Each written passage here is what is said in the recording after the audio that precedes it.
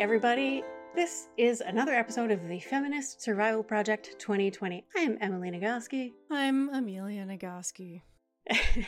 And as you might be able to tell from Amelia's voice, what we're going to be talking about is another update on Amelia's COVID, particularly in the context of the president's diagnosis with the coronavirus and his symptomaticness, so much so that he has been admitted to the hospital for presumably observation, but we'll find out. And I want to talk a bit about Schadenfreude and how to cope with our own feelings that are maybe not the best of ourselves. According to the press conference with the president's physician, he was taken to Walter Reed, quote, because he's president of the United States. Not for any medical reasons. And honestly, to the extent that that's true, fair enough.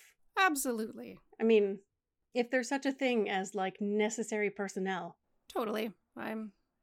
I'm just saying.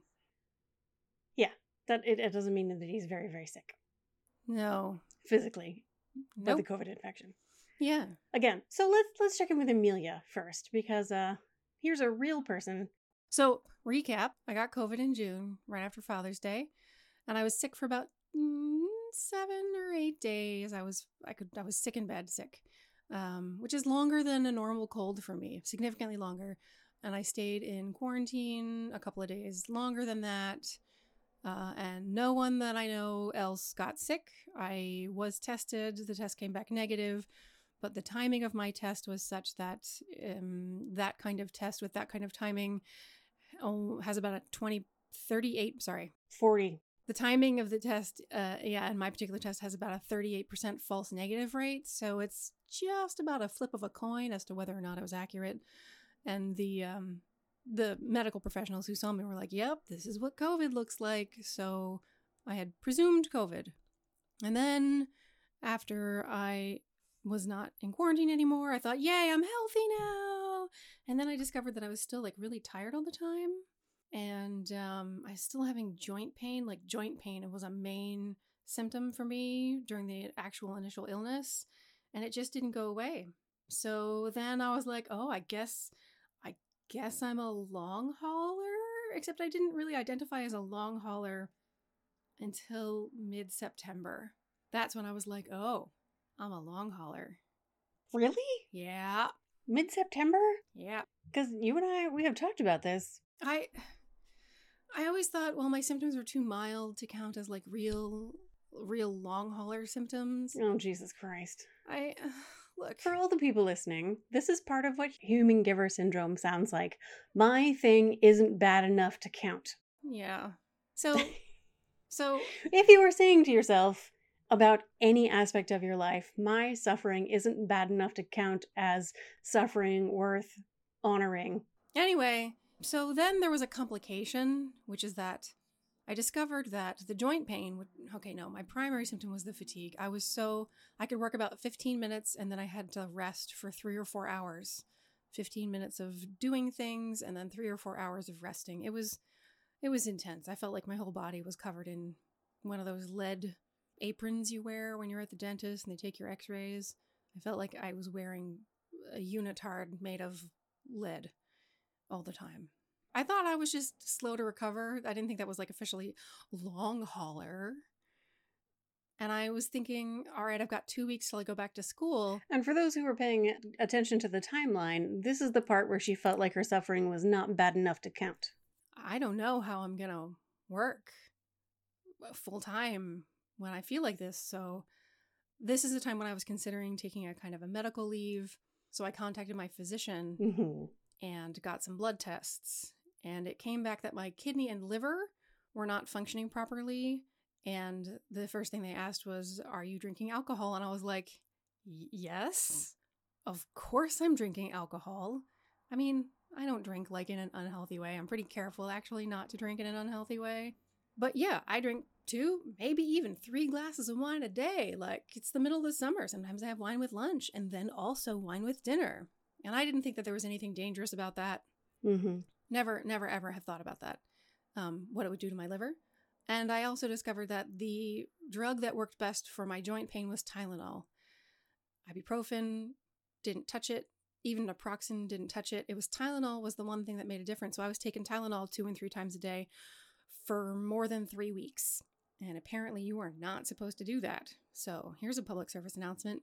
Don't take Tylenol for more than 10 days without consulting your physician. That's apparently the official party line. And it turns out that's like really real, because the threshold between an effective dose of Tylenol and a poisonous dose of Tylenol is very narrow. So I stopped drinking alcohol completely. I stopped taking Tylenol, and 2 weeks later my liver test came back normal. My fatigue did ease up. I did start to feel slightly better. So like, say my normal self is 100%. And by the time I called my primary care person, I was down to about 15% of my normal energy level.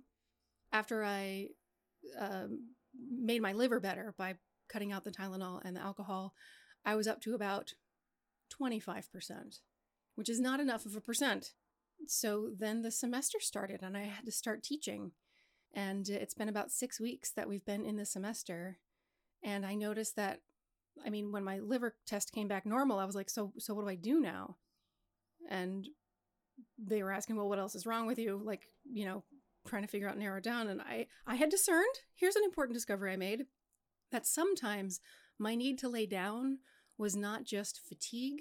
Sometimes my need to lay down was my heart racing and maybe like being a little lightheaded. And also I was lightheaded when I sneeze or blow my nose. And apparently that's a heart thing. So I wore a Holter monitor for 2 days. Like they put little electrodes on you and you wear an electric thing and it monitors your heart rate.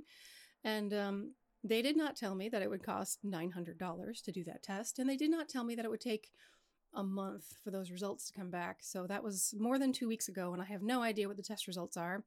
I bought a Fitbit though, and that's been helpful to monitor my resting heart rate and to see like, oh my God, when I do laundry, when I'm hanging laundry on the line, my heart rate goes up to like 140, which is too high.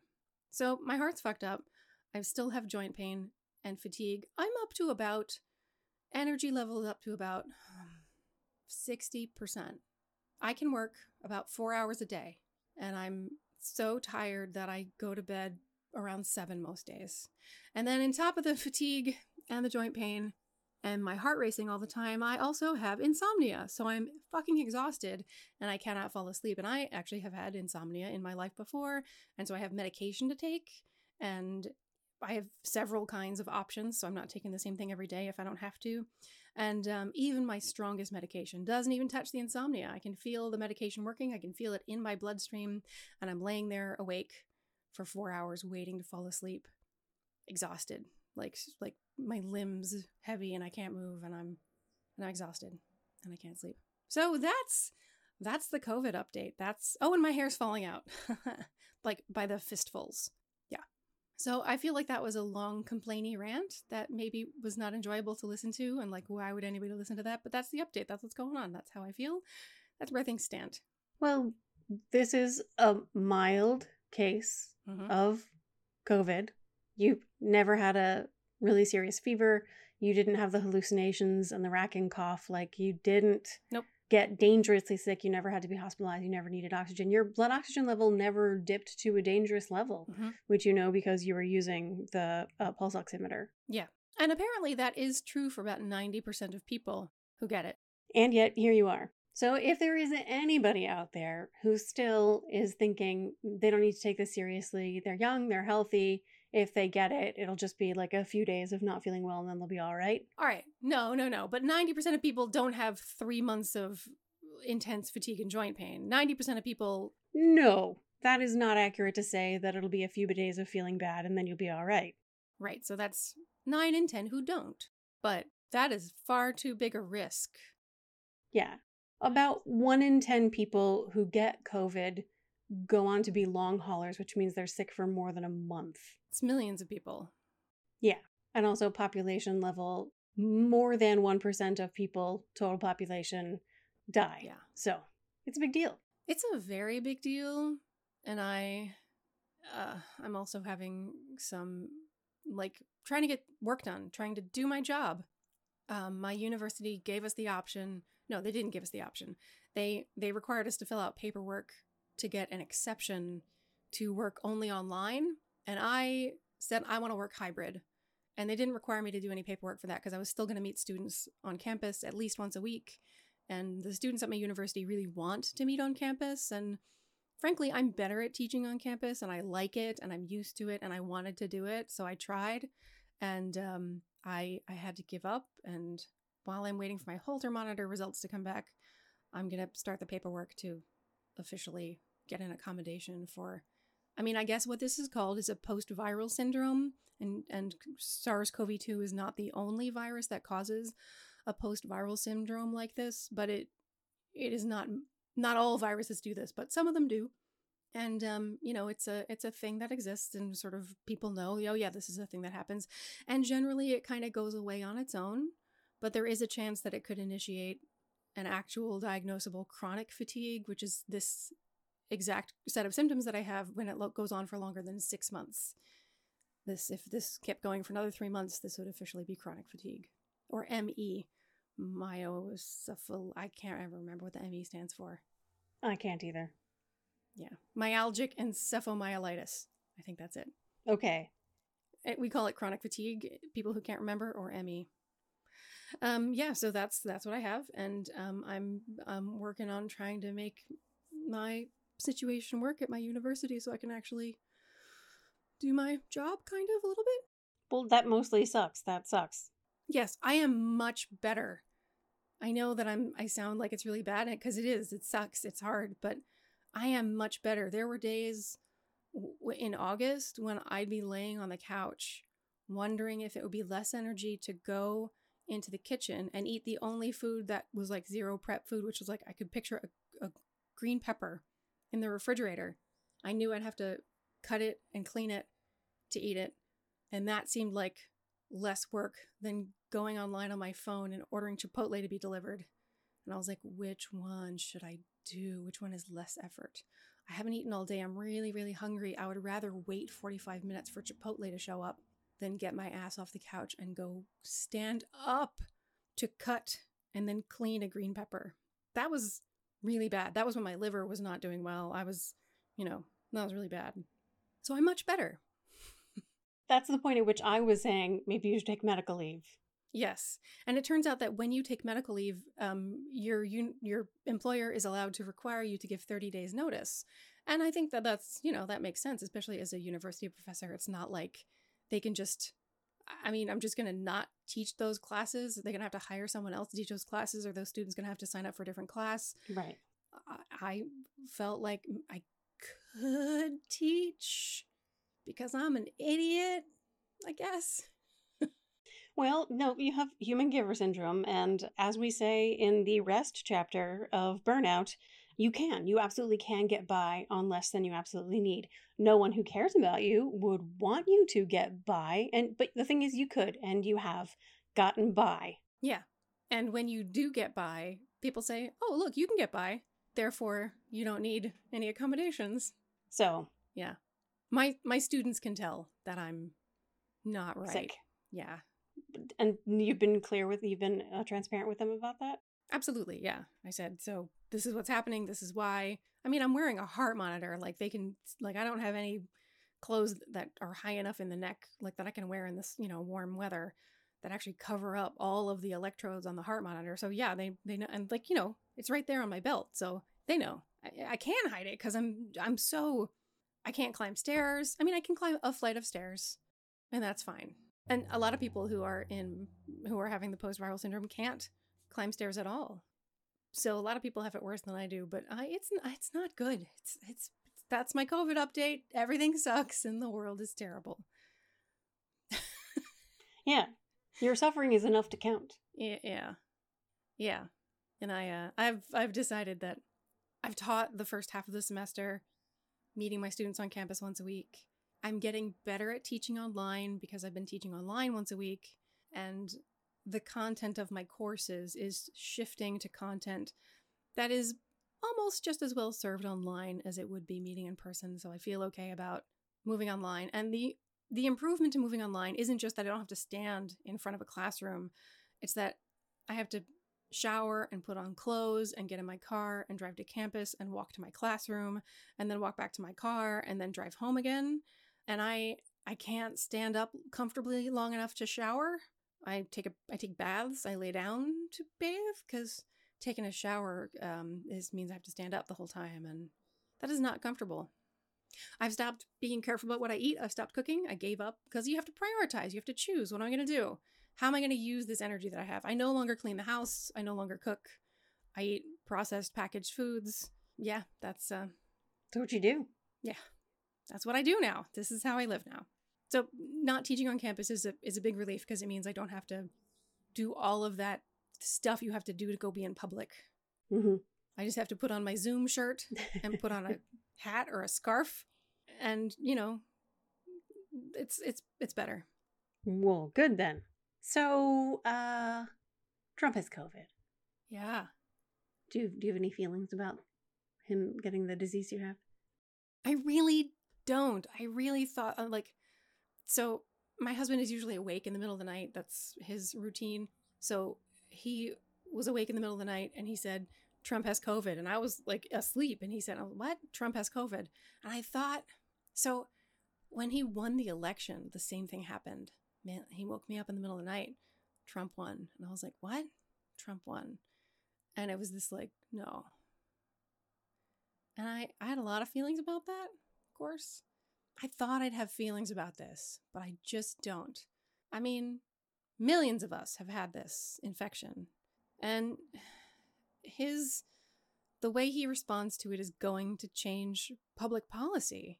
And I don't believe that he has the capacity to grow or learn or be humble about it at all. And I worry that he's going to use it. He's going to not be too sick and he's going to be fine. And he's going to use it to say how macho he is and what a winner he is and how physically fit he is. And people are going to be sympathetic to him. People who tend to be sympathetic to sick people will be sympathetic to him. And people who are drawn to the toxic, masculine, entitled machismo pretense that he puts out, people who are drawn to that are going to be drawn to that. And I feel like this might increase the number of people who want to vote for him. That's the main feeling that I have, is that, oh shit, is this going to mean more people will want to vote for him? There are some people who have a kind of the opposite sense, that it goes to show that he couldn't even protect himself and he's the president. He should be the one who has every resource available to protect himself, and he couldn't even protect himself with his policies, and it sort of highlights his hypocrisy. But hypocrisy is not something people who vote for Trump necessarily are bothered by. Right. No. Can't even recognize. No, I think that that's an intellectual response, and the people who are going to vote for Trump are not doing so for intellectual reasons. Yeah. They're doing so because their gut and propaganda and being told something that they want to believe is true. There's Antifa. Let's talk about the calling in course you're taking. I'm taking this course that's led by Loretta Ross, the storied and brilliant Loretta Ross, who wrote an op-ed in the New York Times called Calling In, Calling Out Culture, which is about exactly that. How can we transform call-out culture into something that's truly productive and builds unity and community and moves us in a good direction? And there's a couple of really important ideas that I think apply to this moment of Trump having COVID. One is the sort of like levels of influence or overlap. So there's a sort of like the people who overlap 90% with your ideas. Ignore the 10%. They may or may not have precisely your response and set of words for describing their response. But there are 90% overlap. You don't call those people out. You don't call those people in. They are close enough. Those are your people you're working with. And you don't need to police their detailed use of anything at all. Like, you're a coalition. Work together. People in the 90%, don't bother. Just be like that. Just be willing to let things go. And if you feel a thing inside your body about letting things go among the people you 90% agree with, some of the wisdom from the course is that our self-righteousness around these issues comes from an incapacity to forgive ourselves. We are more agitated from a fear of being seen as a hypocrite. We can't let stuff go because we can't let ourselves go. We cannot forgive ourselves when we transgress. And Olive agrees with me. Mm-hmm. Does that make sense? Yeah. So notice that dynamic happening when you're talking to the 90% group and you notice yourself struggling to let some shit go. That's because you're terrified of being called out for something you have transgressed on, and so you have to call somebody else out before you can get scolded for the things. Okay. Does that make sense? Yep. So then you've got the 75% where you have mostly overlapping. If you can make sort of your ideas clear to each other. And these are people you can call in not for the things that they have done wrong, but rather focus on ways that you can collaborate, things that you can share together. Then we get to the muddled middle. These are folks who are just like in the they have about like 50% average. Oh, so this is noisy. What is going on with her? I don't know what's the matter with her. It's got a lot of... So my 50% muddled middle would be like a person who's on the left and is so far on the left that they're thinking they're not going to vote. Right. Because it's not going to make a difference because the system is so fucked up. So they're not going to vote. That's what I would consider a person who 50% overlaps with me. And that's a person who might be persuadable. Like if your vote means nothing to you, would you vote for my sake? Like would you contribute your vote to me and what matters to me? So that I feel like safer, or would you vote for people who are more disadvantaged than you? Just chuck your one little vote into the pot and say this direction. Mm-hmm. Let's go broadly in this direction. So those are people in the muddled middle, 50% overlap with you, who are persuadable to participate in collaboration. And then you get to the 0 to 25% people, and they're hard to work with. Yeah. They're people who... Oh my God, Olive. They're the people who hold their nose to vote for Trump. When it comes to my sort of rings of influence, these are people who are voting Republican because they are against abortion. They dislike sort of everything else about Trump, but they're on this one issue, they are immovable. It's difficult, and it takes an existing strong relationship with that person in order to be able to have a conversation that can make any kind of a difference. Because really, like, can anybody talk you out of all the things you believe? Nope. Is anybody ever going to convince you that abortion is murder? Nope. Yeah, and nobody's going to convince a person that's not actually true. I have convinced a pro-life person that abortion is not murder. Yeah. I did that. That's amazing. But, like, it's what I do kind of for a living. Right. And again, we had an existing relationship. We trusted and liked each other already. You trusted and liked someone who believed that abortion was murder? Yeah. Wow. We shared an office in grad school. Oh, okay. And so we, like, had to get, like, we were sharing that office for 3 years. Mm-hmm. We had to get along. Mm-hmm. That's just what that was. Mm-hmm. So we found a way to do it. And she listened to me. And actually, one of the most beautiful things is that after the 2004 election, I was on the office floor, sitting on the floor with my head in my hands, sobbing. Mm-hmm. Like I couldn't get my shit together. Yeah. And she came over and sat next to me and said, Emily, I don't know if this is going to help at all, but I want you to know that I heard what you were saying, and Bush is too extreme even for me. Wow. And I voted for Kerry. Wow. Remember when Bush was extreme? I do. Remember that? And so, like, it can happen, but it takes the existing relationship to make it happen. And there are the people who are like zeros, the fascists. Yep. Probably my neighbors. Yeah. Unfortunately. Yep. I started taking this bystander class because I wanted to know what kind of conversation I should have with neighbors who have "We support our law enforcement" sign and an anti-vax sign in the front yard, and now an American flag, so it feels not great. And what I learned from this class is, moral of the story, it takes a relationship. Yeah. And it is easier to confront someone with something you disagree about when you have that relationship. Yeah. That makes sense. And a lot of the feelings when it comes to calling people in versus... So Loretta Ross's definition is that calling in is calling out with love. Mm-hmm. Seems like a good definition to me. Mm-hmm. And the difficulty is that a lot of us in the class, we had these breakout groups where we would talk about our experiences of calling people in or out and being called in or out. When we're in a moment of wanting to call someone out, we're usually sort of instantaneously overwhelmed and flushed with emotion, often rage. Mm-hmm. And like you want to say all kinds of things that if you say it, like they're just not going to believe you. And you're saying it in a way where they're going to shut you out, Mm-hmm. which is the problem. Mm-hmm.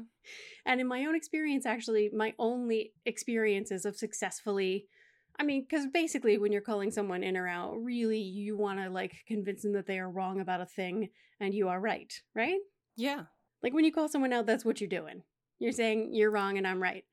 The only times I have done this successfully are when I've had a very strong relationship established and then I lose my shit, honestly. Like the calm, gentle conversation isn't whatever moves the needle in my experience. Nope. That's totally true. Yeah, that's totally true. A lot of people were like, no, it was like when I was calm and accepting, Yep. when I prioritized the relationship, that was what helped. Yeah, I spent a year and a half politely arguing in meetings and bringing it up like, hey, could we please make this change? This is a thing. A year and a half I spent doing that. And then one morning I had a fucking meltdown and screamed my head off. And he finally heard me. Yeah. Yeah. And positionality matters. When we go into a room, we are white ladies. Mm-hmm. And we get heard when we cry. Yeah. People whose position is subordinate to us experience our crying as manipulative. And maybe white men also experience our crying as manipulative. Yeah, they're the one who started that fucking narrative. Yes, they are. Because they only noticed us when I cried, so they started saying, well, them crying must be manipulative. And then that story got picked up by everybody else in the world. And now when white women cry, it's manipulative. Thanks, patriarchy. Right. We can't feel our feelings. But it turns out we can, under some circumstances, use that for good. Yeah. Because I have persuaded an anti-abortion person that abortion isn't murder. Yeah. For example. And a Bernie bro that, like, he needs to fucking vote for Biden and, like, suck his shit up. Yeah. But it requires the relationship in order to make that happen.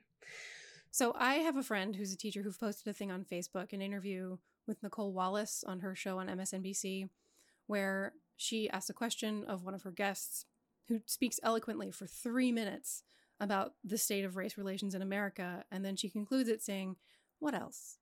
And he says, God help us. And there the clip ends. And he posted that Nicole Wallace had said something, not what else, but, you know, anything else. Anything else was what he said that she said, which is not what she said.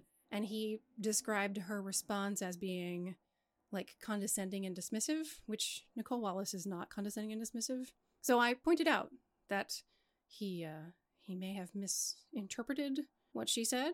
And like, regardless of what she actually said or did, let's look at her actions. Her actions are, she had this guest on her show and invited him to speak and allowed him to speak for 3 uninterrupted minutes of airtime, which is an act of generosity that not a lot of news show hosts allow their guests at all.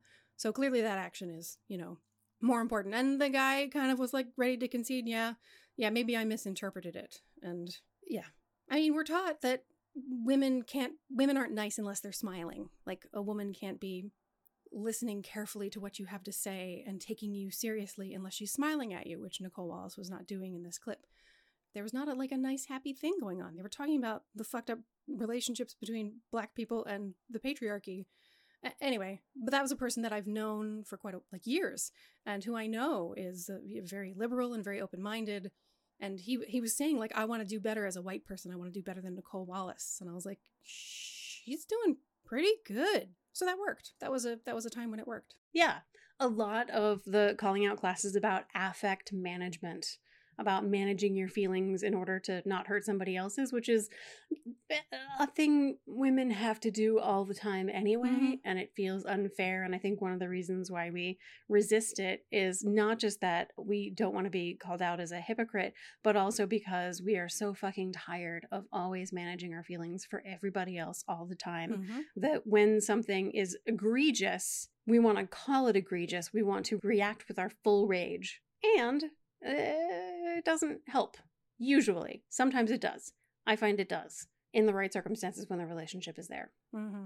But this is exactly the question. So the last piece of this that I wanted to make sure we talked about, given like this is what it's like for you to live with COVID, and now Trump has COVID, and people are going to have reactions, and they're going to post those reactions on the internet.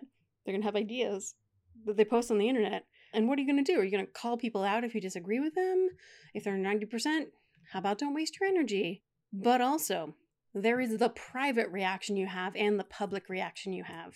I'm totally sure that the Biden camp has had a very wide range of conversations and a very wide range of feelings about this situation. I think a variety of dances have been done. It's my guess. Maybe. And that's the thing, is that like only a very narrow band of them get put out in public. And one of the things social media has deprived us of is an inner world and an outer world. We don't recognize that there is a meaningful and important difference between like the sum total of our internal experience and the parts that we put out in public for other people to view. Just because you have a thought or feeling doesn't mean it's a thought or feeling that belongs on social media. Really? Doesn't Are you sure? That can't be right. So That's sarcasm. I think people have a hard time with this when they don't have a bubble of love, like a little safe place to express the full range of all the things, where they're not going to be judged, where they're not going to be shamed, where they can have all the like difficult, not best of themselves feelings, the Schadenfreude. Mm-hmm. Recognizing that that is just one of the many feelings that are happening simultaneously with all the other ones. None of those feelings that you have are your identity. You are not your feelings. Your feelings are not you. They're just things that are happening to you in response to a shift in the reality. Does that make sense? Yeah. So in order to avoid being called out or called in or contributing in a not great way, process like the all of it and make a considered choice about what is the position of your voice, and what should a voice in that position be saying in this moment. My favorite example of this is Mandy Patinkin's Twitter feed. Mm-hmm. I don't know if you have seen Mandy Patinkin's Twitter feed. I have, because you send them to me. It's so good. Yeah, I'm not on Twitter. So Mandy Patinkin and his wife post videos on Twitter with the help of his son, and when Trump's COVID diagnosis was announced, first they posted a video. All the words were nothing, was the text that went with the video. And the video was 1.5 minutes of them staring at the camera in total silence. You could only tell it was a video because they blinked and their dog made noise. Just total silence. Mm-hmm. And then the next video was another 1.5 minutes of total silence. Them looking at the camera. The only word that went with it was everything. Mm-hmm. And they had the word vote written over and over, all over their faces, all over their arms, and all over their hands. And they just like showed the palms of their hands, and all over their faces where vote was written. Yeah. So they were really thoughtful about what the position of their voice is and what their voice should be saying in that moment. Yeah. There were some people who were like, I don't get it, which is fine. That's fine. But as a couple of artists who are politically vocal long before Trump was a thing, they have found a way to be on Twitter in a way that is perfectly positioned for who they are and what they do. Also, Mandy Patinkin is my dad now. Therefore, he's your dad. So I hope it's okay that Mandy Patinkin is your dad now. Yeah, I'll take that all day long. Anybody else needs a dad? Mandy Patinkin. He's on Twitter. Follow him. He can be your dad too. I think that's fair. Yeah, I think that's good. He's totally the best. I sent you the video where he like improvises a song to his son. I don't remember. There's a video where You send me a lot of Mandy Patinkin videos. his son is like, "Hey mom, hey dad, what's a great love song?" And Catherine, mom, can't remember any specific song, and Mandy Patinkin starts making a song up about how much he loves his son. And his son, who is also, of course, a musician, starts like improvising and like a counterpoint, a counter melody. Aww, that's adorable. It is. It was so fucking adorable. I watched it many, many times. The point is, he has considered what the position of his voice is and what a voice in that position should be saying. Yep. So if you're looking for a thoughtful way to participate in the conversation, there's a model there. And of course, I'm not going to talk about examples of people who I feel like have not thought about the position of their voice and what a voice in that position should be saying. Because a position of your voice does not include pointing out people who are doing it wrong.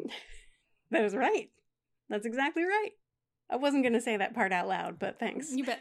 That's what I'm here for. It's basically my only job here. Amelia, the one who says it out loud. Yep. So the position of my voice is, and really both of us, is like, Amelia had the COVID, long hauler, health affected over months, a couple of white ladies with a, not no audience, a few thousand people who pay attention to what we say. Mm-hmm. And what we're saying in this episode is recognize what position your voice has and consider what a voice with that position you would want to be contributing to the conversation. And filter your participation in public to that stuff, recognizing that you have a whole lot of other stuff happening inside you that just doesn't go in the public part. And if you need a place to put that, find the people in your life with whom you can share those feelings without judgment or shame or criticism, recognizing that they are just reactions in the moment and they are not definitions of your identity. So the relationships matter. Yeah. Is what you're saying. What I'm saying is the relationships matter. COVID is a drag. Relationships matter. Therefore, consider what the position of your voice is and what a voice in that position has to contribute to the public conversation. Yeah. I wish I had stronger feelings I could express about Trump so you could coach me on how to express them, but I just don't. Yeah, and I'm not going to say mine because a voice with my position, that's not my role. It's not part of your, yeah. I have a very wide range of feelings. This is me not saying them. That silence? Yeah. That was me not saying them. I don't know if it's because I had COVID and so, like, it's still... My immune system is still getting over it. My immune system is still figuring out how to be done responding to the virus. Like, the virus is long gone, and my hair's still falling out. Like, maybe I'm just too focused on me, and so I'm like, I don't know, okay. Yeah. I really think that if I had strong feelings, or if I really had schadenfreude... It does make me consider what would happen if he experienced hair loss. Donald Trump's hair is very important to him. It will not happen until after the election, though, because it took 2.5 Yeah, because it months. takes a month for that to... Yep. That's funny, though. I'm not wishing it on him. I don't know if I probably would say them out loud. If I had feelings, I probably would say them because... See, you're the one who says them, yeah. Yeah. And you having had it, I think that changes the position of your voice. Yeah. And also, the position of my voice is not that of a health professional. You're a public health expert. So you have a greater responsibility to be more specific about the way you use language and the character of the inflection and the affect that you project. And I do not. I'm a musician. Right. I have feelings and I express them. Maybe the last and most important thing that I have learned from the calling in, calling out culture with Loretta Ross, which I'm just going to keep saying over and over again, hoping that people are going to Google it and find out when she's teaching it again. I don't know when it was, but it was only $20 for this 4-week course. It is bananas how little she charges for it. But one of the most important things that I took away was that the main thing you need is to sustain your respect for yourself. When you think about how you're going to look at your behavior in the future, what you did in this moment, you need to be able to respect yourself. That's why I say the things. That's why I say it out loud. And so, this has been this week's episode of the Feminist Survival Project 2020. If anything was written, it was written by awesome Emily Nagoski. And Amelia Nagoski. You can find us on the social media at FSP 2020. It is a curated rendition of the things that are happening on our insides because we only post things that we feel a voice in our position can post productively. Thanks for listening.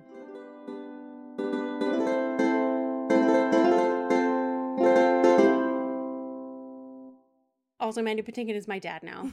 Therefore, he's your dad, so I hope it's okay that Mandy Patinkin is your dad. The Feminist Survival Project 2020 is a part of the Frolic Podcast Network. Find more podcasts you'll love at frolic.media/podcasts.